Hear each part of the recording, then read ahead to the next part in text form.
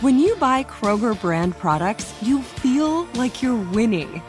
That's because they offer proven quality at lower than low prices. In fact, we guarantee that you and your family will love how Kroger brand products taste, or you get your money back.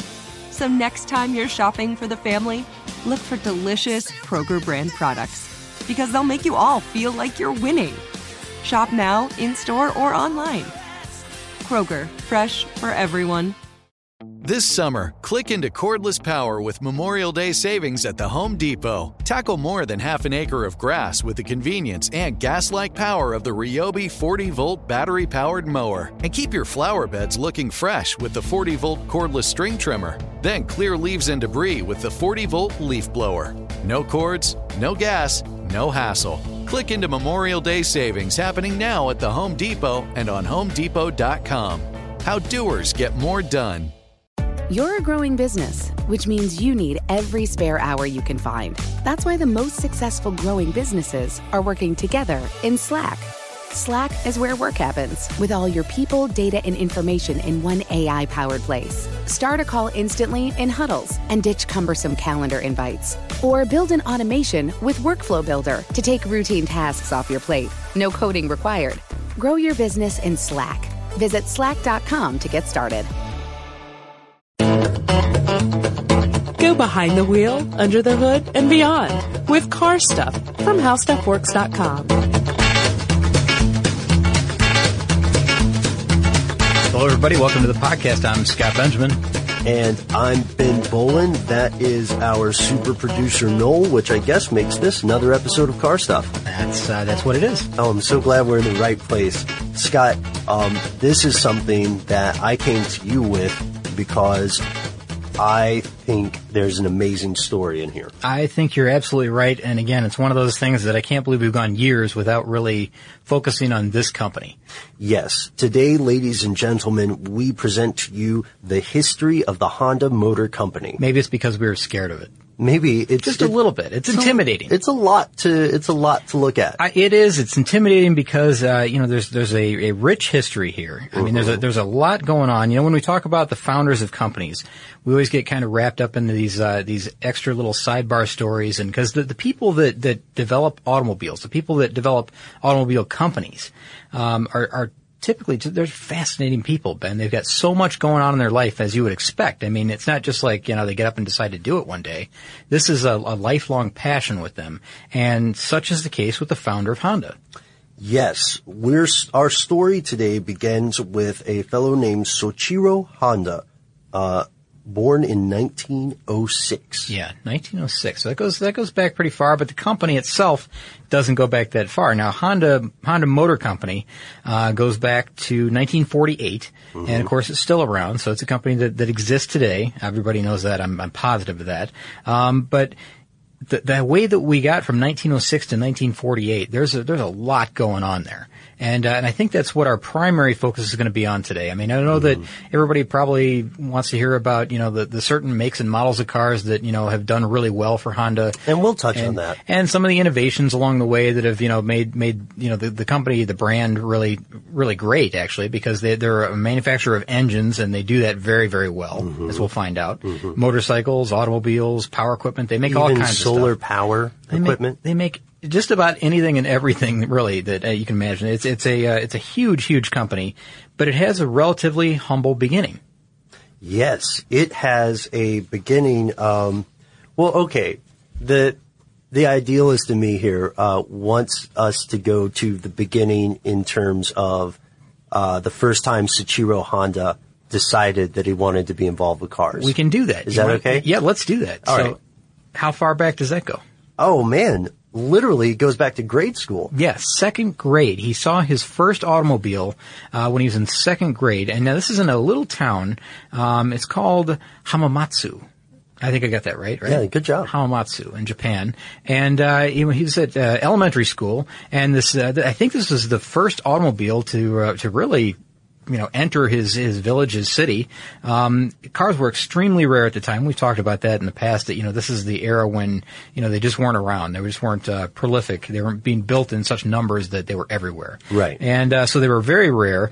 But the first one that came to his town, I mean, he was intensely interested in this thing. As a young kid, just fascinated with it, everything about it. They said, and I read somewhere or heard somewhere on some video clip, I've watched so much and listened to so much recently, I forget where this comes from. They said that, where it parked, it had left a little pool of oil on the ground. And they said that he was so fascinated with it, he went over to the little puddle of oil in the sand or whatever and scooped it up with his hands and brought it up to his face and kind of inhaled the oil and just was smelling like, what's this thing leaving behind? What is this? What's this all about? And he was just that intensely fascinated with it. Like everything and anything about the automobile he wanted to know about from that point forward. And he stayed with this, I guess fixation is a fair word. We should know, as a kid, he was helping his father with a bicycle repair business. Yeah. Yeah, so he had a fascination with things that were mechanical, right? I mean, his dad was a blacksmith, I think. Yes. Also, and his mother was a weaver, I believe.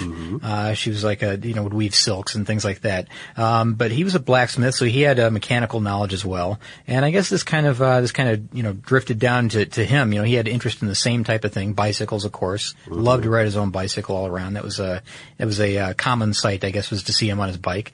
But he also knew once he saw that car that this was the thing that was going to lead, the world really into the next era. It was going to be, the Industrial Revolution. That this was it. I mean, this is going to bring people together. It's going to allow people to move out into, greater reaches of the country. It was going to allow you to travel. It was going to allow all kinds of different things, transport of goods. He just knew that this was the invention that was going to do it. And he didn't wait long to start chasing this. When he was only 15 years old, he left his town, left his hometown, and went straight to Tokyo to start working in a garage. Yep, capital city. He went to the capital city of Tokyo, and he worked at this company. It was called Art and Company. After graduation, now it's a mechanic shop, and you can imagine. I can imagine they weren't terribly busy, or maybe they were really busy. I don't know how to gauge this, Ben, because here's an auto shop. In, let's see, what year would that be? 15 years later, early 1920s. I don't know how busy it would be, but Tokyo's a busy city, so, there might have been a lot of cars around there. He stuck around at this art and company for about 6 years, kind of learned his trade because, this is where he's really getting hands-on with cars for the first time. And then he moves back to his own hometown of Hamamatsu, and he opens up his own, Art and Company branch, I guess, the Hamamatsu branch of Art and Company. Yeah. Which is, that's kind of a big deal. I mean, to open up his own company at such a young age. I mean, he was only 21 at the time, right? Right. He was 21, 22-ish. Okay. He was on the cusp. All right. And so, he continues working for this, but of course, although history would have us put some rose-tinted glasses on there, he didn't have the easiest time. Yeah, you're right. And, things weren't going so well for him at the shop there. I mean, it was, I don't know if it was just a lack of business or what was going on there, but, after a while, he had acquired all these automotive skills, and he decided, I'm going to start up my own company again. I'm going to start up, something called the Tokai Seiki Company. And that's in 1937. So, this is still, he's given it a pretty good go with his own automobile company, or his own, mechanics company, I guess, the Art and Company thing. Yeah. And, he decided that this Tokai Seiki Company, was going to produce piston rings. That was what he was going to build. Right, piston rings for Toyota, and this is where we see a little bit of an uphill journey for him, because originally these piston rings were rejected. Yeah, well, and I'll tell you why, Ben, because he's not a precision engineer. He didn't have the education to do this the proper way, and I'm sure he thought he could, with all this mechanical skill that he had, and he was quite skilled at it, apparently. But he didn't have the proper machining skills, the precision engineering edge that was necessary in order to make it in this company. So, because I mean, piston rings that's a vital internal component that, you know, if they're wrong, well, of course they were rejected. If they're wrong, they're just not it's not gonna operate the proper way. They have to be exactly right. So he entered the Hamamatsu Professional School of Technology, and that's where he kind of mastered the basics. Worked as I guess he worked as an auditor while he was doing that. So he had another job on the side. Yep. But he finally was able to produce these piston rings of a much higher quality once he finished this education. Right. And when we say finish, not graduate, because he didn't actually graduate. He just learned enough to figure out what he needed to improve, which I think, if you look back in any stories of great inventors, that's kind of a typical thing. Now that's pretty smart. See, he went in saying, I just need to know how to make piston rings better, and then he focused on what to do there, and then he got out. Yeah. And oh, go ahead. Oh, I think that's smart. And by 1941, he was mass producing these rings, and he was employing people who were unskilled, which is a huge thing. And during World War II, of course, you know, we've talked about this so many times, but you know, all the production shifts over to the military angle, the military aspect of this whole thing, and he started producing piston rings for the military machines of the day. You know, whatever Japan's needs were at the time, and so his company started working day and night producing piston rings, and it was you know, of course, a huge success for him. I mean, you know, as a contract that lasted a long, long time. Unfortunately, didn't last all that long because the Tokai Seiki plant was actually destroyed by bombing in 1944. Yeah, and after that, the plant in Itawa collapsed in an earthquake in 1945. One point I do want to make about the wartime. Yeah, he can't get a break. Can I tell you, I mean, when I read that, I was like, what is going on here? It's bombed, and then an earthquake hits and kind of finishes the job. Yeah, and before that, if we can just go back a little bit, there's something that happens in the early 40s, which is just terrible for Honda here. Tokai Seiki is under the control of the Japanese government at this time, the wartime Japanese government. And they were in peace. They were known as the Ministry of Commerce, but they became the Ministry of Munitions. Oh boy. Because that's the effect that a war has. Sure. So Chiro Honda was demoted in his own company from president to senior managing director. Oh my gosh. Because Toyota had a 40% stake in it for a while. Wow. So wait. Toyota had a 40% stake in what would have been, well, Tokai Seiki. Okay, yeah, that's not really the Honda Motor Company. So that's not the Honda Motor Company. I got you. Okay. Yeah. And so as they were working toward these wartime efforts, they were doing so under heavy direction by, you know, one of the largest companies in Japan at the time and the Japanese government. So already when the earthquake and when the bombing strike, he's had a rough couple of years. Yeah, I mean, that would slump anybody's shoulders, I guess. I mean, that's pretty humbling to have somebody walk in and take over your company, really, and tell you how to run things. That's got to be something that's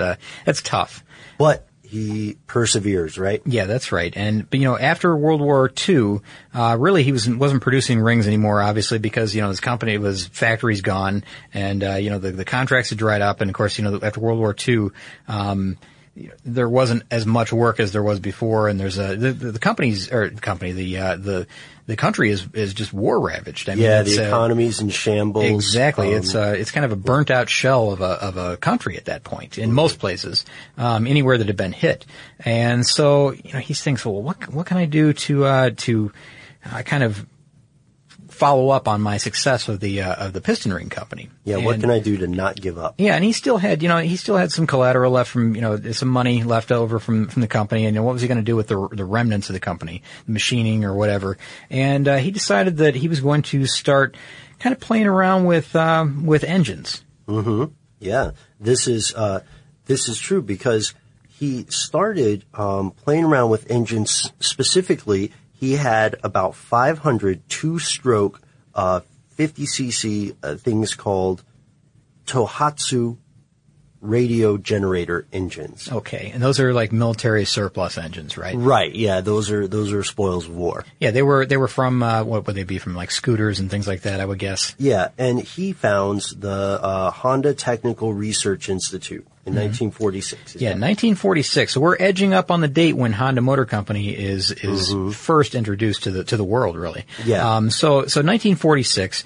He's built this thing, and it's called the Honda Technical Research Institute, and it's I think it's about 165 square meters of floor space in this, and it's big, like a factory type situation, I guess. You know, where it's a research and development area, really. Yeah, let's just say that the name is kind of highfalutin for the physical location. Yeah, and he's got 12 employees. So he starts out this Honda Research Institute with 12 employees, and what they're doing is their focus is on internal combustion engines, motorcycles in particular, because you know they're attaching these little engines to, at the time they're attaching them to bike frames, right? Which is not uncommon at the time. A lot of people were doing that. It's a way to mobilize the country, really. Yeah. So here's how that would work. You are customer, you know, Jane Doe or John Doe, and you have your conventional bicycle.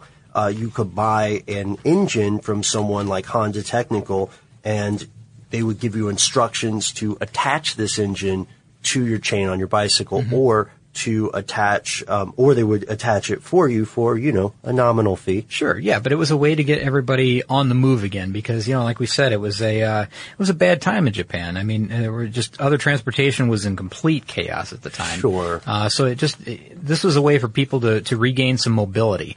And, you know, they used these leftover engines from the war effort in order to kind of do that. And there was a huge demand for them, as you can imagine, right? Yeah, and they also had to save, this is a very important point, it's going to come up later. They also had to save some of these engines for themselves to reverse engineer. Understood, yeah, because we said that they were tearing down and trying to determine how to make them more efficient.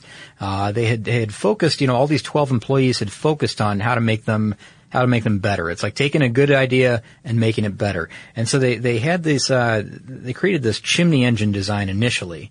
And then they created what they called the A-type engine, which was a 2-cycle half horsepower engine that, was really kind of the first thing. And it was nicknamed, Beta Beta, I think is what they called it for the sound that it makes when they run it. It reminds me of the Harley potato thing, doesn't it? It only makes sense if you're willing to embarrass yourself from listening to us on the air, just try the noise. Just say it softly, kind of like a bata, bata, bata, bata, bata. Yep. Over and over again. You have to do it. Otherwise, and then you'll kind of understand exactly how this sounds. Now, they were extremely popular, these A-type engines. Yes. And it was, man, I think it was all the way until, 1948 they were building these things, right? Right. And then they get to the point where they say, hey, you know what? Instead of just making engines for people to put on their own bicycles, what if we make the frame as well? Mm-hmm. And that's what happens in late 1948, and that's the founding.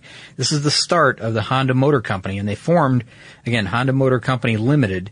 When they employed about 20 people initially, so it was a company that started with just 20 individuals. And again, it was you know, because of the success of this A-type engine that they had, and there were about, man, I think there were something like, you know, based on the success that Honda Motor Company had with this engine in 1948 or up to 1948, it kind of spawned this whole influx of motorcycle manufacturers into that one city, into Hamamatsu City.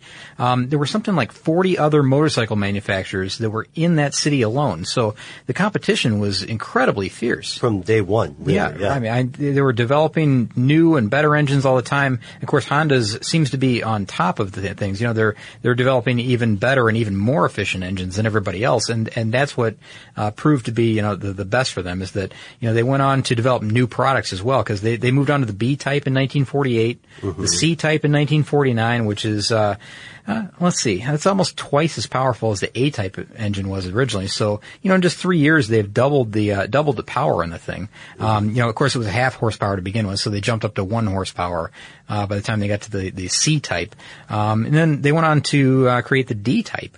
I think, in 1949. So, they're moving on, they're progressing, and, these are all still 2-cycle engines around, I think the D-type even, we're all the way up to like the 3 horsepower, 98 cc, so these are tiny engines, but, they called this one, they called the D-type engine the Dream. The Honda Dream. Yeah, the Dream. And that's a moniker that kind of hung on for a long time for several of the Honda engines. Because, Soichiro named it that because he felt his dreams had come true with this thing, because, this is making him wildly successful. Yeah, and what's interesting also about the name is, a little sidebar here about, Soichiro Honda. He was apparently kind of a guy with his head in the clouds for a little while. There's nothing wrong with that. Nothing wrong with that, especially, that happens a lot with inventors or anybody who's kind of a visionary. I just enjoyed that his wife's quotation. She said that he was a wizard at hardly working. A wizard at hardly working?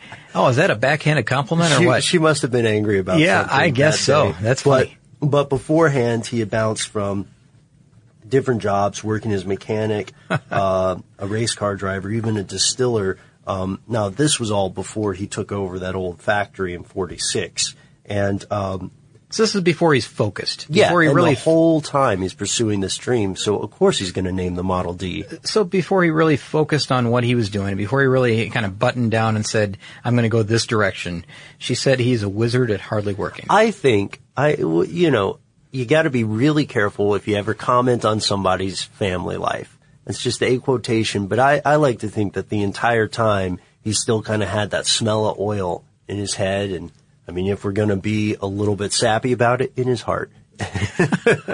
Agreed. I'm just saying, though people may have discounted him, this moment, just to underline how big the production of the Honda Dream is, the Model D, is the moment where, as you said, his dreams come true, and that's not just fluff. Yeah, no. I mean, and this is kind of, this is years into it. So, he said, I've realized my dreams at this point, and this is in 1949. So, and this guy, he lived a long, long time. So, he saw this company grow exponentially over the years. I mean, in every year, really, from all the way from the beginning, from 1948 all the way through, today, really.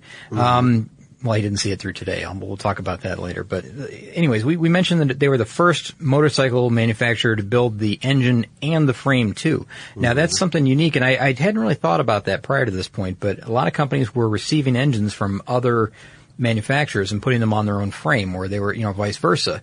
And no one was really building the whole thing from start to finish in their own factory under their own roof. And Honda was really the first one to do that. And that made them extremely efficient and successful, because it was, it cut down on a lot of, the transportation costs, shipping 100 engines a day to, X factory over there and having them put them on their frame and then assemble a bike and sell it. So it was a big time money saver. It just made complete sense to do it that way. Spring is a time of renewal, so why not refresh your home with a little help from Blinds.com? Blinds.com invented a better way to shop for custom window treatments. There's no pushy salespeople in your home or inflated showroom prices. Free samples, free shipping, and our 100% satisfaction guarantee can put the spring back into your step and into your home, too. Shop Blinds.com now and save up to 45%. Up to 45% off at Blinds.com. Rules and restrictions may apply. It's the Kia Summer Sticker Sales Event, so give your friends something to look at, like a B&B with an ocean view, an endless field of wildflowers, or a sunset that needs no filter. Make this a summer to share and save with a capable Kia SUV or powerful sedan. See your local Kia dealer or visit kia.com to learn more. Kia, movement that inspires.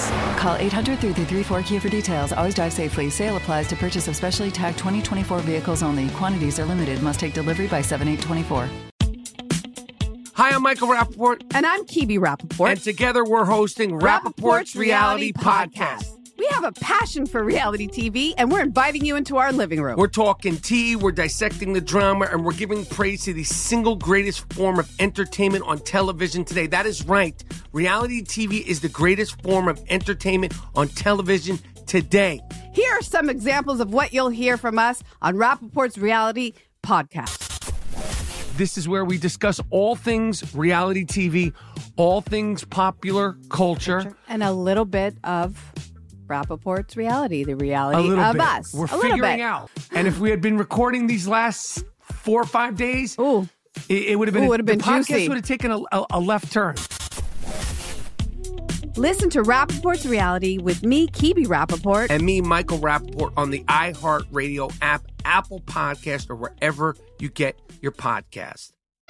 So we're in 1949, and another guy joins the company, and he's actually credited with founding the company, which I find kind of strange. But he steps in early in the company. His name is Takeo Fujisawa, and in October of 1949, he leaves a lumber company or a lumber industry that he was running. So he had a great big executive position. I don't know what role he played in the lumber company, but he left this to become a managing director at Honda, and I guess the goal that, Soichiro and Takeo talked about was that they wanted Honda to become a worldwide company.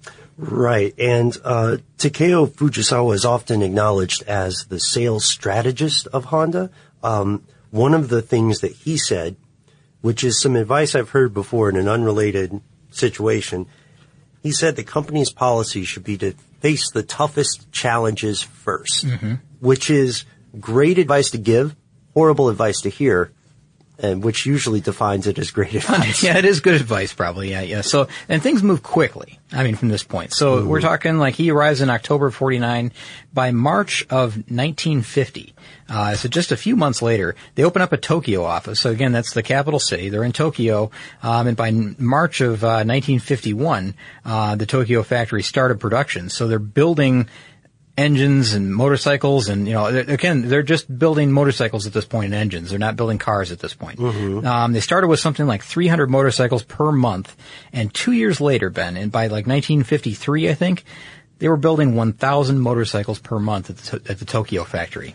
And selling them like hotcakes. Yeah, they were. Every one of them was sold. It was definitely a popular item, and this is during the time when like the Korean War is going on. There's a lot that's happening at this time. Oh yeah, you know what? We need to say this. Production had switched over to 4-cycle engines in the early 1950s, because customers thought that, the 2-cycle engines were a little too loud, a little too smoky. Sure. They feared that they would seize up a lot of times because, you don't get the proper mix in there, and they do seize up. Anybody that owns a chainsaw or something like that knows that. They were a little too bata, if you will. That's a good way to put it. So, by the early 1950s, they had moved on from 2-cycle engine to 4-cycle engines. And then in early 1950s, like 1951, they produced another one of their dream engines, which is called the E-Type, and that was already up to 5.5 horsepower, a 4-cycle overhead valve, 146cc engine. It was, I don't know, it's kind of a big step for them, big move. It accelerated well. I mean, it had this real high status among people in the motorcycle market. It was just a high performance engine. I know 5.5 horsepower doesn't sound like a lot, but at the time, that's considered like a high performance engine. It's efficient and it was reliable. Yes, and if we're okay, stop me if I'm going forward too fast. I want to get to the late 50s. Sure. Okay, the Honda Super Cub motorbike debuts. Okay, let's talk about it. First, it's awesome, and that's the main thing I want to say. Second, it took 6th place in its class at the Isle of Man TT in 1959. No kidding. And that's the same year that Fujisawa gets his wish and taking again his own advice to say tackle the toughest challenge first. 1959 is the year that Honda attempts to penetrate the U.S. market. All right, so they decided that it's time to move on, time to go overseas, I guess, right? And they developed their first U.S. dealership in 1959, and they're still not making cars, Ben. They're just making engines, engines and motorcycles. And I know a lot of people find that hard to believe, but I've always thought of this. I've always thought that Honda is as an engine factory or an engine builder that happens to make automobiles. And I guess it's not that far off now that I think about it, because, I'd always seen Honda engines on other power equipment, on leaf blowers and small lawnmowers. Yeah, lawnmowers and water pumps and all kinds of things. It was everywhere. And of course, four-wheelers and other things like that, and outboard motors or whatever. But I always thought of them as an engine company that happens to build cars, and it's not too far off, really. Yeah, and here's the thing that happens when they're in the United States. All is not well, or peachy keen in the very beginning. They're trying to save money. They send just a small group of people to the West Coast of the United States with their planning division chief, Kihachiro Kawashima. And these guys need to save money, Scott. So they share a one-bedroom apartment. They're stacking their motorcycle crates by hand in the warehouse. And the problem is that the Honda Dream motorcycles just seem a bit too fragile for the sustained high speed and long distance that Americans want. So it's a different type of riding here in the United States. Different type. I got it. So they had to adapt, right? So they started building all kinds of different motorcycles. They said, well, in order to fit that market, we're going to have to figure out how to change our product, our current product. And that's what they do. And they build so many different types of motorcycles, Ben. I can't even begin to read the list of motorcycles that they have. I tried to print it out. It was several pages long. Yeah. I mean, literally hundreds of different types of motorcycles that, have gone in and out of production through the years, throughout the many, many years, decades, I guess. Sure. And they finally figured out that, in Europe, we're going to have to come up with this type of motorcycles. Because people in Europe want this type of drive. Exactly. And the same thing for the United States and the same thing for Japan. They already had the Japan angle figured out. And here's what we're going to do when we go to India. It's just going to be, completely different for every country, every continent that we approach. Yes. And I want to tell a little bit of an addendum here to the story on the West Coast, okay? So they're Honda Dream motorcycles. This is how they figured out that you might not be able to make one bike for the entire world. Then the Honda Dream's not doing as well as they thought it would, and they were lucky enough to have borrowed $1 million from the Japanese Ministry of Finance, right?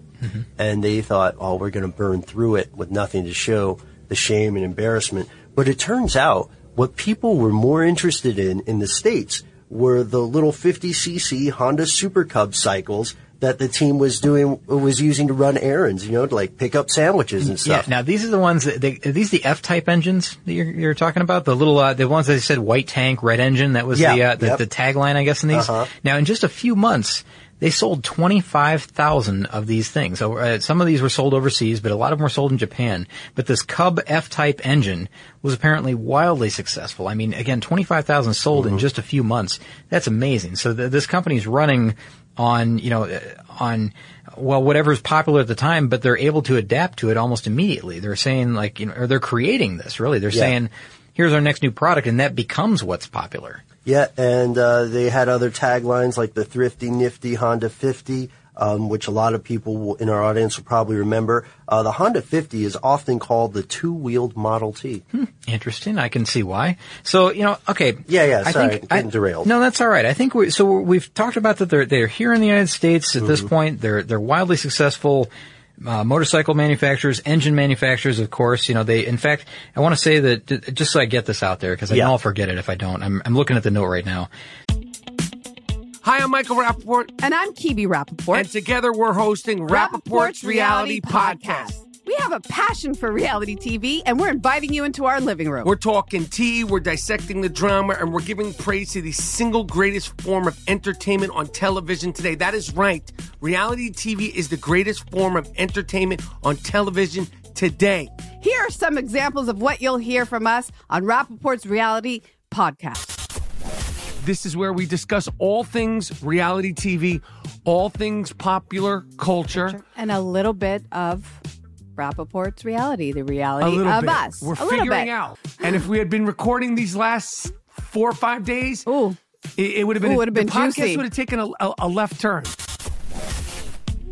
Listen to Rappaport's Reality with me, Kibi Rappaport. And me, Michael Rappaport, on the iHeartRadio app, Apple Podcast, or wherever you get your podcast. Hi there, I'm Bob Pittman, Chairman and CEO of iHeartMedia. I'm excited to announce a new season of my podcast, Math and Magic, Stories from the Frontiers of Marketing.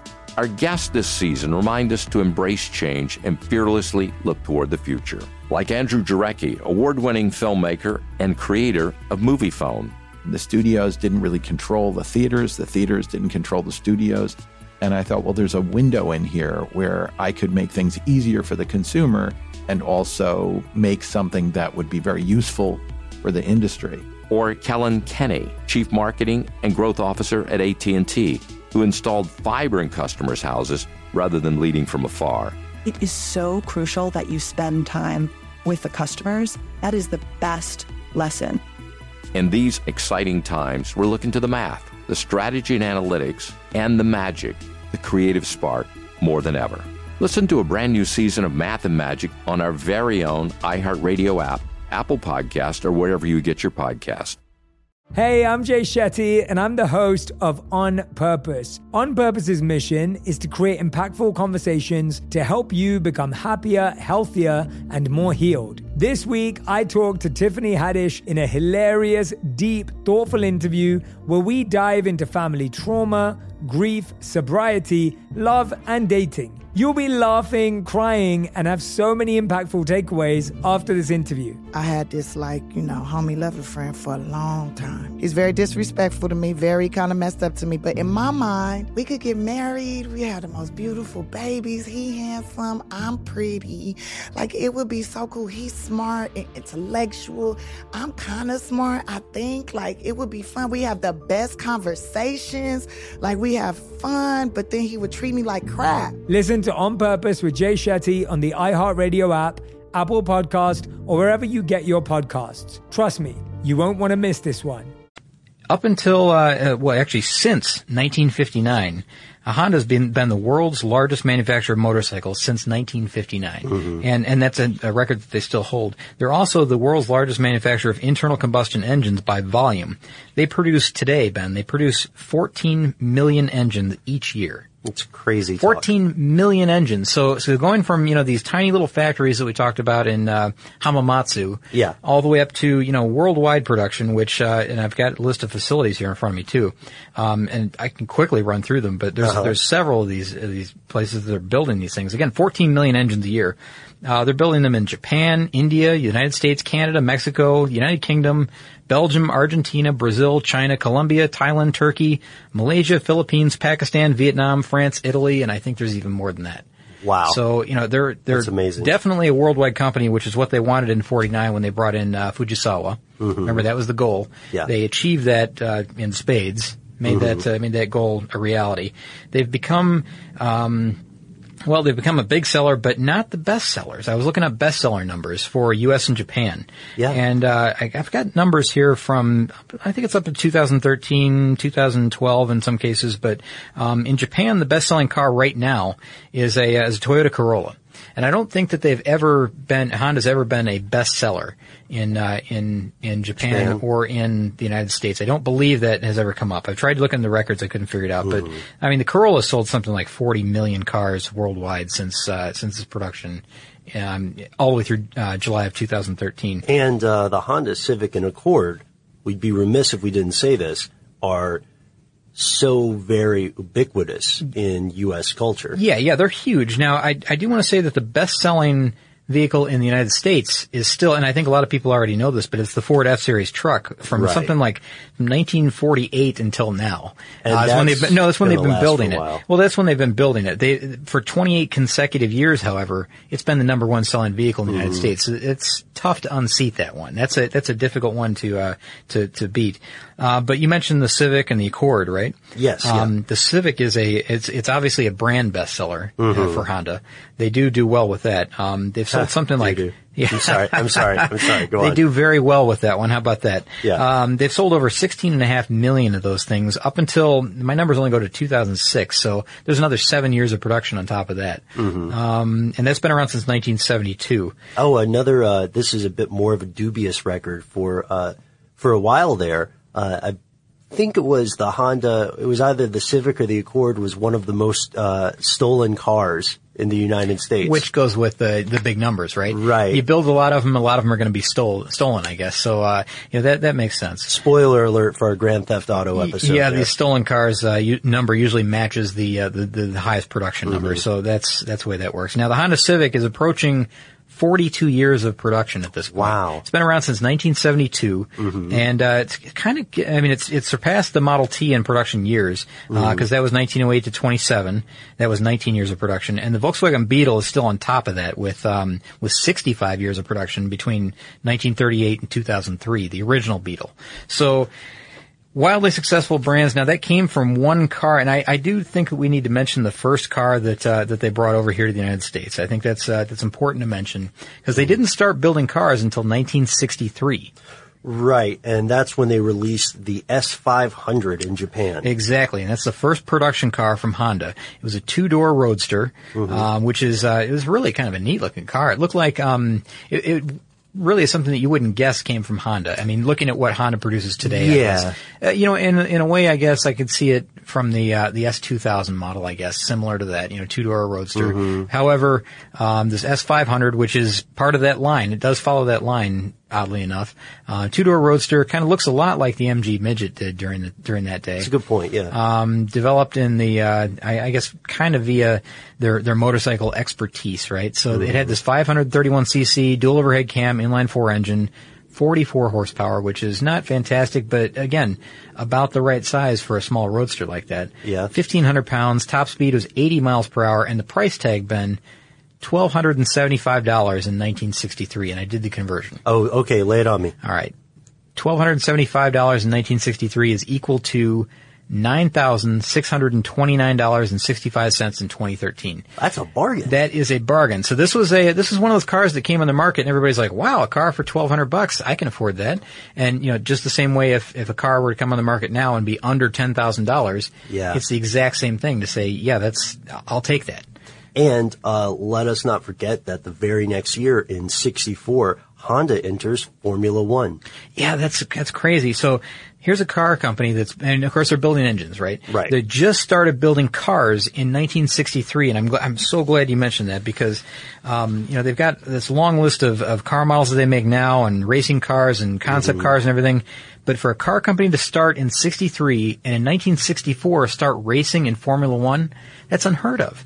Yeah, if you're not Soichiro Honda. Yeah, I guess. Now they're providing engines, of course, for companies. Like I say, they put it on a Brabham chassis, so they may put it on a different chassis, and they're producing the Formula One engine. They're also producing Formula 2 engines at the time, and that was wildly successful. I don't think the Formula One cars were as successful as the Formula 2 cars. There were some beautiful Formula One cars, no doubt. Yeah, they win their first F1 victory in 1965 in Mexico. Yeah. And in 1966 in Formula 2, they had a successful year. They had 11 wins for a Honda engine. They had a 1,000cc engine that they were producing for Formula 2, and that was even more successful than Formula 1. But the Formula 1 cars get all the press and all the excitement. Sure, yeah. And they were beautiful designs. If you've never seen the Honda Formula 1 cars, well, you know what? Check out our blog because there's a blog post there, and that happens to be one of my favorite F1 cars from a post that I'd written, I don't know, a month ago at this point. Yeah, and you can check that out on our brand new website. I feel like we're those kids who finally grew up enough to have our own room in the house. That's right. Our website is carstuffshow.com, and that's just one of the awesome blogs on there. Yeah, and you know what? They'll give you an idea of what some of these, Honda entries into Formula 1 and Formula 2 look like. But the Formula 1 cars were Honda cars as well. They've got just so many different concept vehicles. I know we're kind of running long on this one, so maybe we don't need to go into all this, but, they've got just a huge long list of current vehicles that they produce. I mean, think about like cars like the Prelude that are gone now. That car, that was always fascinated me. There were some cars with four-wheel steering. There were a lot of advancements, and you know what? They kind of took some of those advancements into a different direction with the Acura brand. Yes. My favorite being the Acura NSX from 1990. Definitely my favorite as well. Now, some people might not know this, but the Acura brand has only been around since 1986. And it was really kind of a move that no one really expected because they were the first Japanese automobile manufacturer to release a dedicated luxury brand, which nobody really thought that Honda would ever have a luxury brand. Right, especially if you keep in mind that they were selling, ever since the days when they were just attaching engines to bikes, their method was to have a consistent and consistently affordable thing, not a high dollar fancy, for lack of a better word, not something vehicle. that's going to be competing with Lincoln and Cadillac and those makes and things like that. But that's what Honda is doing with the Acura brand. So I understand what they were doing. They had to shift direction, and it ended up being successful for them. Obviously, the Acura brand is still around, still doing very well. Yeah. And I agree with you that NSX is maybe one of my favorites. And there have been a lot of concept cars that have come from Honda that then turn out to be Acura branded vehicles when they arrive on the showroom floor. On the shores, yeah. You know what's weird, Scott? What we might have to do? We might have to part 2 this. We might have to come back just to talk about the models and the racing. And I didn't really think about that when I started this. Now I know we had so much about the founder and all that. We didn't really get into the current models or any of that stuff or any of the advancements or anything. But the story, the history behind where this company came from is so fascinating to me that it derives itself from these tiny little 2-stroke engines that were attached to bicycles. And now we're talking about, a major powerhouse in the world, in the automotive world. And everybody knows it. It's a household name. It's known worldwide. Very successful brand. And it's exactly what these guys wanted. They had that vision right from the beginning in the 1940s. Well, let's call this then the Honda origin story, maybe. Yeah, maybe. And we'll end where Soichiro Honda ends. So in 1989, Soichiro Honda is inducted into the U.S. Automotive Hall of Fame.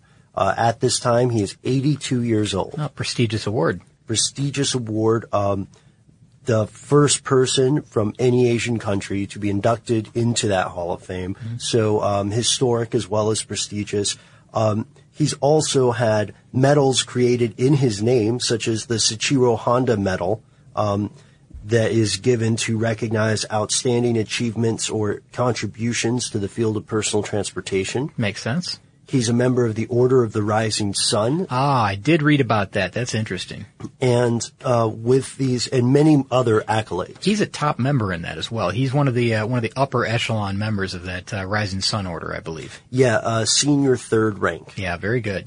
And these are just a few of the awards that he personally acquired. Perhaps in a later episode we'll talk about all the awards that Honda's been racking up. Sure. And then in 1991, August 5th, Soichiro Honda passes away, leaving a legacy that continues today. Yep, he was age 84. I think he died of liver failure, so it was something that was I guess beyond his ability to prevent at that point. And 84 years old. Not as long as I'm sure that, he would like to have lived, of course. He wanted a long, long life to enjoy all this success because he was working right up to the very end. I think he actually worked until 1973 when he retired. He officially retired in 73. But he came back on as get this, Ben, Supreme Advisor and Director of the company. Supreme Advisor, that's what his title was. I mean, any job title with Supreme in there is pretty cool. And he hung around until about 1983 doing that. So, he was only officially, fully retired, I guess, for about 8 years before he passed away. So, I didn't really get a chance to completely live out, all the things that he probably wanted to do post employment, I guess. But I guess he was kind of wild even in that. He was into hang gliding, ballooning, skiing. Yeah. He was still kind of into oddly enough, into kind of like adrenaline sports almost. And it kind of makes sense, I guess, with, the beginnings of this company, that he was just this dreamer guy, this guy that, he was a wizard at not working or whatever you said. What was that? Hey, I didn't say that. Yeah, his wife said that. That's right. But, what a fascinating guy, fascinating company. And, man, we are going to have to come back with part 2. This has already gone too long. Yeah, well, this is a Honda origin story, so stay tuned for part 2. Before we get out of here, Scott, I've got some listener mail for you. Okay, so Will from Newcastle, Australia writes in to tell us, hey guys, I thought you may be interested in a few other things about road trains from an Australian native. Very interested. He said, I have never driven road trains, but I do drive trucks over the summer out west, and I have some experience with them. First, he said, now this is long, so I'm just going to hit the highlights. First, he said, as you can probably imagine, they go through a huge amount of fuel. By the time you get out into the outback where they're common, it might be 1,000 kilometers between fuel stations, so they have enormous tanks to make up the distance. When you stop at one of the stations, you'll notice high-flow fuel Bowsers. They're fuel hoses that fit onto the tanks on each side of the truck. The fuel hoses are about the size of a fire hose. Wow. So it doesn't take drivers an hour to fill up. If you fill a regular 4x4 with these, it'll be full in about 10 seconds if you can get the nozzle into the tank. Oh my gosh, that's an amazing amount of fuel. All right, so there's another one. He says, drafting or overtaking. While road trains do travel very quickly, you will often want to overtake. It's a strange procedure because they're so long and you're traveling so fast, it can be almost impossible to see around them. And you don't want to begin overtaking a 100-foot road train traveling 130 kilometers an hour, only to find out halfway through that there's an oncoming 100-foot, 150T road train traveling toward you. Oh my gosh, that's where you quickly hit the brakes and then duck in behind it, right? Yeah, that reminds me of a very scary game of Frogger or something. Yeah, it sounds terrifying. Yeah, the one time, here's one, roadkill. The one time that you don't want to overtake them is around dusk or after dark. You would not believe the amount of wildlife, kangaroos, emus, goats that will be on the road out there. I wouldn't be exaggerating if I said you may pass big groups of these animals every 10 to 50 meters. They will totally destroy your car if you hit them at any kind of speed. You'll be stuck in the desert overnight.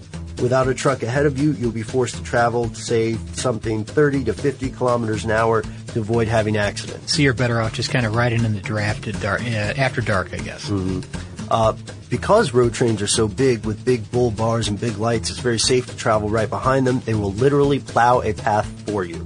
Sometimes the guys don't even slow down and will just continue to travel at 130 kilometers an hour with so much weight they have no way of stopping. Interesting story.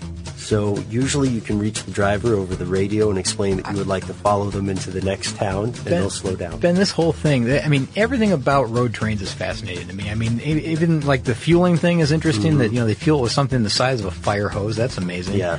I mean, it sounds like almost like a race car when they fuel up the race car, how quickly that happens, right? Right, yeah. The whole thing about, just they continue on if they hit something because they're so big, so massive, it's harder to get them going again, right? Mm-hmm. The overtaking, that's amazing because, I mean, who has the guts to do that, I guess, especially at night, like this listener says.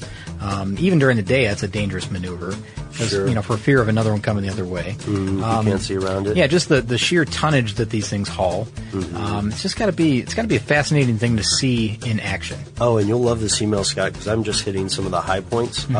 We'll just end it here with this one part. Will says, the road train drivers out west are truly professionals and will almost always help you out if need be. They're also very courteous, in my experience at least, because they realize their size. Thanks for the great podcast. It's always good to listen while I'm driving trucks 8 to 12 hours at a time through the summer or while I'm down on the tractor through the winter. That is a long drive, so 8 to 12 hours a day driving. But, man, that's really cool. I'm glad to hear that, the road train drivers are courteous, too, because I think that goes a long way when you're driving a vehicle that size. I mean, you have to be courteous to other drivers. Otherwise, well, man, I guess you don't really have to, I suppose, if you're driving something that big, right? Right, I guess you don't have to. It's just classic. Yeah, it's just dignified. By choice. And now, Scott, with that email, maybe we shouldn't feel so bad about going long on some episodes. No, maybe not. Yeah, this was a pretty long one, but hopefully it was interesting. Yeah, I hope so. We'll come back with a part 2, I guess, kind of a follow up. Maybe not anytime soon. We don't have any plans to do it. We didn't have plans before this, so man, we'll get to it though. Yeah, it'll be the modern Honda. In the meantime, this would be a perfect time for you guys to write to us and suggest some stuff Honda related that you would like us to cover in more detail in an upcoming episode, or, just let us know what you think of Honda, or if you have any suggestion for an upcoming episode, you can always shoot us a Facebook message, you can drop us a tweet on Twitter, or you can send us an email directly. We are carstuff@discovery.com. For more on this and thousands of other topics, visit howstuffworks.com. Let us know what you think. Send an email to podcast@howstuffworks.com.